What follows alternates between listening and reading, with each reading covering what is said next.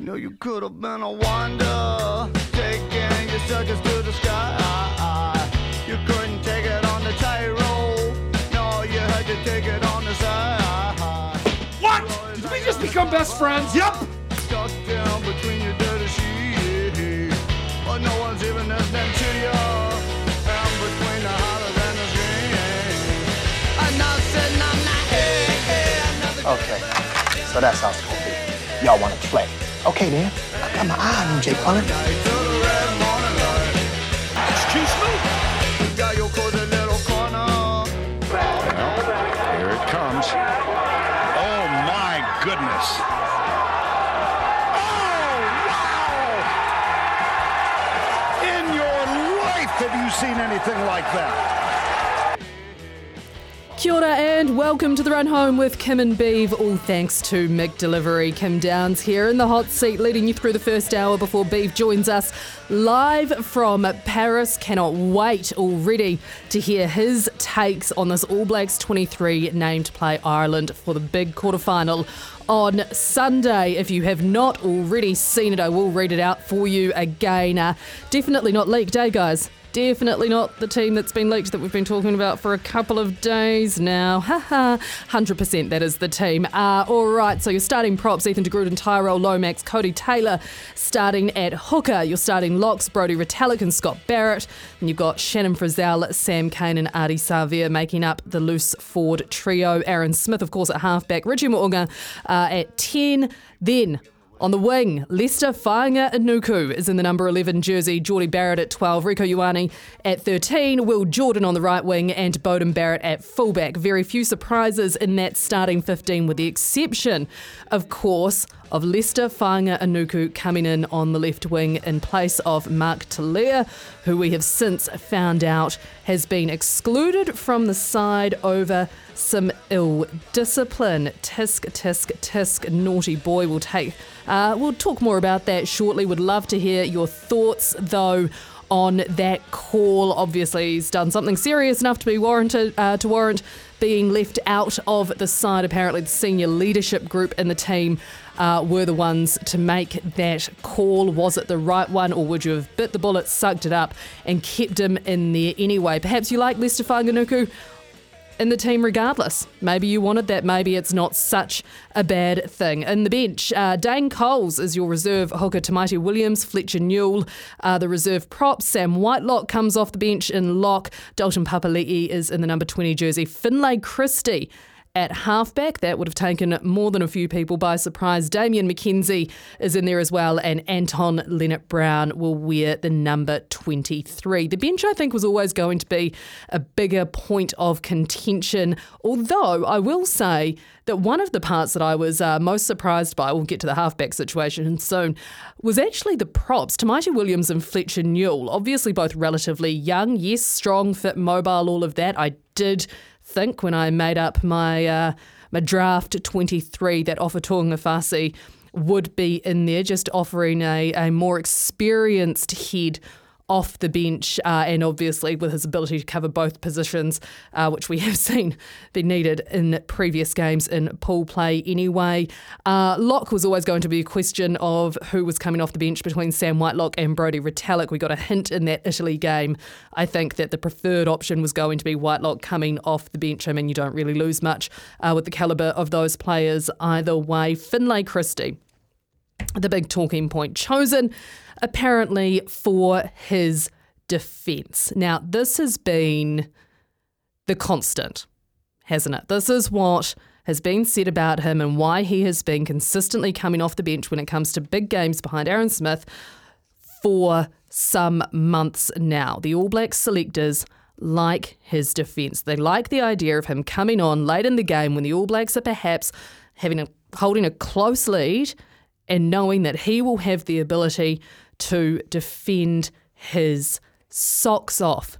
But is it the right call? After what we've seen from Cameron Roigard through this tournament, his ability to change the game, his ability to attack, which you would have to think would come into play if the All Blacks do in fact end up chasing this game, could this be a huge miss from Foster and co? I can understand their reasoning. I'm just a bit iffy on if I agree with it. If you look at the other side of things though as well, I suppose you can argue that Cam Roigard hasn't necessarily had the game time to be able to prove himself up against significant opposition, and in those tight encounters, which this game feels like it will be, he's had great performances against teams that the All Blacks have blown out. So perhaps that has worked against him in a way. The fact that he just hasn't had the opportunity to show what he can do against good teams in tight situations. Couple of texts in here, and get those in. Your thoughts on the Temper Bedpost text machine on that All Blacks 23 named to play Ireland. 8833 is the text number. Dan Foster made big changes in leaving the old firm out of the front row. Big call for Williams and Newell to go on the bench if the All Blacks are behind and under pressure. I agree, Dan. And Talia's a loss for his work rate, especially chasing the high ball. Leicester great in contact at the ruck, pick and go sometimes. I reckon the Irish will be happy. I don't know about the Irish being happy. I think they'll be very content in the work that they have done. The fact that they have been able to name a very consistent team once again. I think they will not necessarily look at that All Black side in fear, but they'll look at them in wariness. It'll be interesting once we find out, if we get to find out, how much the pressure, the expectation, the weight is going to start to build on them between now and when we hit quarterfinal time. Because this is when they will start to feel things. If they're going to be affected mentally, it will be in the next couple of days, or potentially not even until they run out onto that field. So let's look at the talking points, though, from this All Blacks 23. Mark Talia, bit naughty, but Whanganuku is a great plan B. Yes, I mean, he is a great plan B, isn't he? He's shown his strength. He's a different type of player, but like Dan says, in contact, he will go well. He's got strength. He might not have the out-and-out pace that Talia does, but he's also got the added benefit of being able to cover multiple positions in that back line if he needed to. He knows how they work. He knows how to work with the other players. So it's not going to be a disruptive change for the rest of the team, at least. And you've definitely seen worse replacement wingers for players over the years. When you look at Finlay Christie, we've discussed that. Is it the right call? Is it the right call? This is going to be one of those ones where if the All Blacks lose in the late stages when he is on, this is going to be the selection that people come back and point to and say this is where they got it wrong. And more likely, a few I told you so's will be in there as well. But hey, the All Blacks selectors, we've got to remember, this is what I cling to, right? When I need my boost of positivity and optimism, and especially when Beav isn't here to talk me out of my downward spiral of, oh my gosh, how are we going to get past this Ireland team? I also look at least the All Blacks selectors, they know more than we do.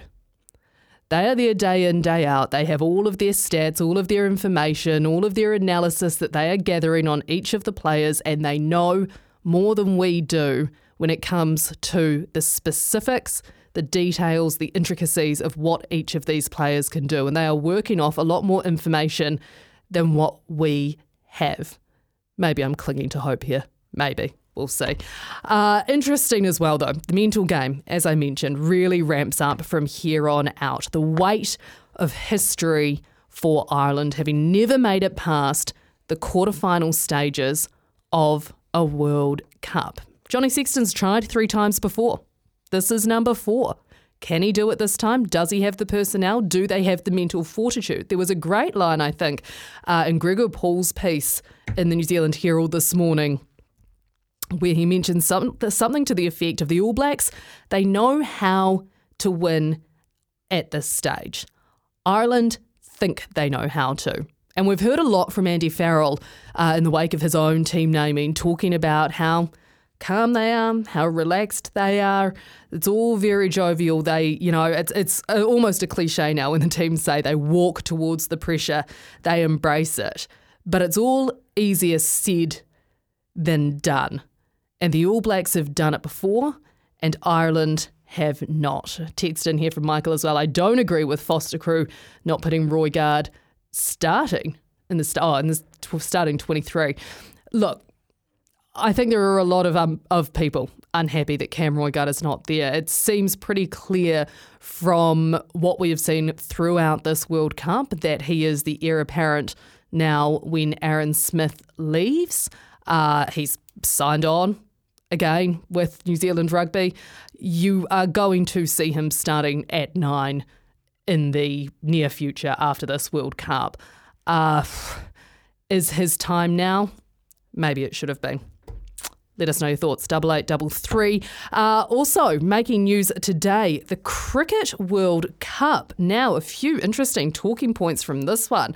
Not least, the Aussies going down in a crumbling heap to South Africa. They're now 0-2 for the tournament after also losing to India in their first game. Are they in big trouble? I think they might be. And I'm not mad about it. Let's be honest, traditionally, the Australian cricket team, not a hugely likeable one, if we're going to be blunt about things. However, what has happened? They've still got the big names. They've got all those guys who you look at on paper and go, oh my gosh, look, they've got Smith, Warner, although he's been out of form for some time, Labuschagne, Cummins, Stark, Hazelwood. This should be a good side, and they are just not performing. I would be very, very worried if I was an Australian cricket fan. It'll be interesting as well later on in the show. We're going to talk to Lee Jamon, who's now the boss at New South Wales Cricket. Be fascinating to get a point of view from a former Black Cap who's also very familiar now with the Australian cricketing scene. On the Black Caps front, oh, hallelujah. Finally, Kane Williamson set to return tonight for the Black Caps up against Bangladesh. His recovery from that ACL injury has been quite something to behold. The way he's gone about it, of course, he is the consummate professional, exactly as you would expect, but I think he's back even sooner than he would have expected originally. I think a lot of people were thinking he would be part of the World Cup team to hopefully get in at the end there. Instead, he's back, he's fit, he is ready to play from Game 3, and I, for one, just cannot wait. It'll be very interesting to see what it means for this Black Caps lineup for this game. You can expect a few changes as well, given the spin-friendly nature of the wicket in Chennai, and they've spoken pretty openly about the fact that they do not want to let this one slip. You look at opposition like Bangladesh and then Afghanistan that's coming up next, and you go, these should be 2 wins. Ian Smith told us on last week's show, these have to be 2 wins for them. To put them in a reasonable position to go through to the semi-finals, they need to make the most of this. But both of those teams will be playing on spin-friendly wickets, and that is playing to their strength. So a very different type of game I would expect tonight against Bangladesh than what we have seen in the Black Caps campaign so far. Another text in here with Chris. Finlay is a fantastic halfback, very quick at the breakdown, accurate passing and solid defence, and also less mistakes. And Chris, you've got a fair point, and I wonder if the greatest compliment that you can almost give Finlay Christie sometimes is that you really end up talking about his performance after a match. It always feels solid enough that it doesn't need a mention without being incredible. And that, in its own way, like I say that in a very complimentary fashion, because if you do your job and you do it well, and no, you may not be the shiniest star out there, but you don't give people a reason to talk poorly about you, well, that probably says a lot about how solid you are as a player. One in from Dan here as well on the cricket. Aussies lose 2 more games, they're in trouble. No panic at the moment. Oh, Dan, where's the fun in that? Let's panic. Let's panic for them. 2 more games, well, 1 to the Black Caps, there you go. It's just 1 more after that. Easy as you like. Now, we've also had news this week that New Zealand, as we knew, was going to get a second A-League team based out of Auckland. William P. Foley II is the preferred bidder, the American billionaire who also owns a number of other sports teams. Now, he was up against, from the reporting, other various consortiums, including some that featured a few familiar faces. I'll confess that I was, while not being closely involved with the story, I was a little surprised that the A-League would go with a bid that didn't feature prominent New Zealanders, just because of the location, the PR element. If they're all offering the same amount of money, clearly they think that the wider investment that they can get from having this billionaire backing the team is going to be much more than having a few local names. However, I for one would have quite liked to have seen an Auckland team with an ownership group that included, say, Tim Brown, the former All White, who went on to found Allbirds. That would have been good. It would have been an easy way to make sure people were getting behind the team as soon as it launches. However, maybe they will anyway. I do wonder as well whether the Phoenix will need to start doing a wee bit more to get the same amount of airtime. They've got a little bit of competition when it comes to the media space in New Zealand now, and a little bit of competition never really hurt anyone, did it? So it'll be good to see how that goes. Silver Ferns as well have played, limping to a 10-goal loss to Australia. It's just predictable at this point. It feels predictable. And I hate to say it because I love my netball, love the Silver Ferns, and unfortunately they are in a pretty poor space at the moment, and the Aussies are the reigning world champions, and it looked like there was a gap between the teams last night, because there is. Anyway, let us know your thoughts. 8833 on any of these topics. Here's what's coming up on our Macca's menu today. Get your Macca's favourites delivered with Mick Delivery. We'll have Beaver's Best throughout the show today, so get those in on the Temper Bedpost text machine. He will play catch-up. He can play catch-up once he logs on at 4 o'clock in the morning. What else is he going to do early doors over in Paris? So get your Beaver's Best in. I'll make sure I leave them especially for him. Your sporting headlines are also coming right up. We'll have our Rugby World Cup update, and Brendan Popplewell gives us his TAB update too. Beaver joins us from his hotel reception in Paris at 4 p.m. What a joy that should be. Hopefully they're serving croissants at that time. The one and only Paddy Gower is joining us for an election special press box. Don't worry, we're not talking too much politics there. We play out our Rugby World Cup try of the week. Former Black Caps captain Lee Jamon is live at 5 o'clock. Greg O'Connor's with us with a harness racing update as well. Of course, it's Friday, so we'll have our Resine colourful moment. We share our sporting predictions, and then to round out the show, we raise our glass to the week that was. That's with Mick Delivery, delivering your Macca's favourites straight to your door. The Run Home's sporting headlines. Here's what's making news today. New Zealand fell to a 50-40 defeat against world champions Australia in the opening Constellation Cup encounter in Melbourne last night. The Silver Ferns never led against their Trans-Tasman rivals, conceding a 12-10 lead after the opening quarter and then 5 unanswered goals to start the second as the Diamonds took control of the contest. The Ferns enjoyed a 14-11 edge in the third period, reducing the deficit to 6 goals entering the final quarter, but 3 straight goals allowed the Aussies to edge clear again. The second test is in Brisbane tomorrow night. Australia have been comprehensively outclassed by South Africa, losing by a record 134 runs to move to an 0-2 record at the Men's Cricket World Cup. It's Australia's biggest loss by runs in the tournament's history, as the 5-time champions were all out for 177 in the 41st over, chasing 312 to win. Having sent the Proteas into bat, nothing went right for the Australians, who were savaged by opening batter Quinton de Kock, who scored 109 off 106, as South Africa reached 7 for 311, which was helped by some sloppy Australian fielding. Read that like I'm in England. 311 for 7 South Africa reached. Australia put down 6 catches as de Kock smashed a second straight World Cup century to power South Africa to their total. And Wales coach and Kiwi Warren Gatland says the controversial World Cup draw is not Wales' fault, and any teams feeling a sense of injustice should have performed better at the last tournament.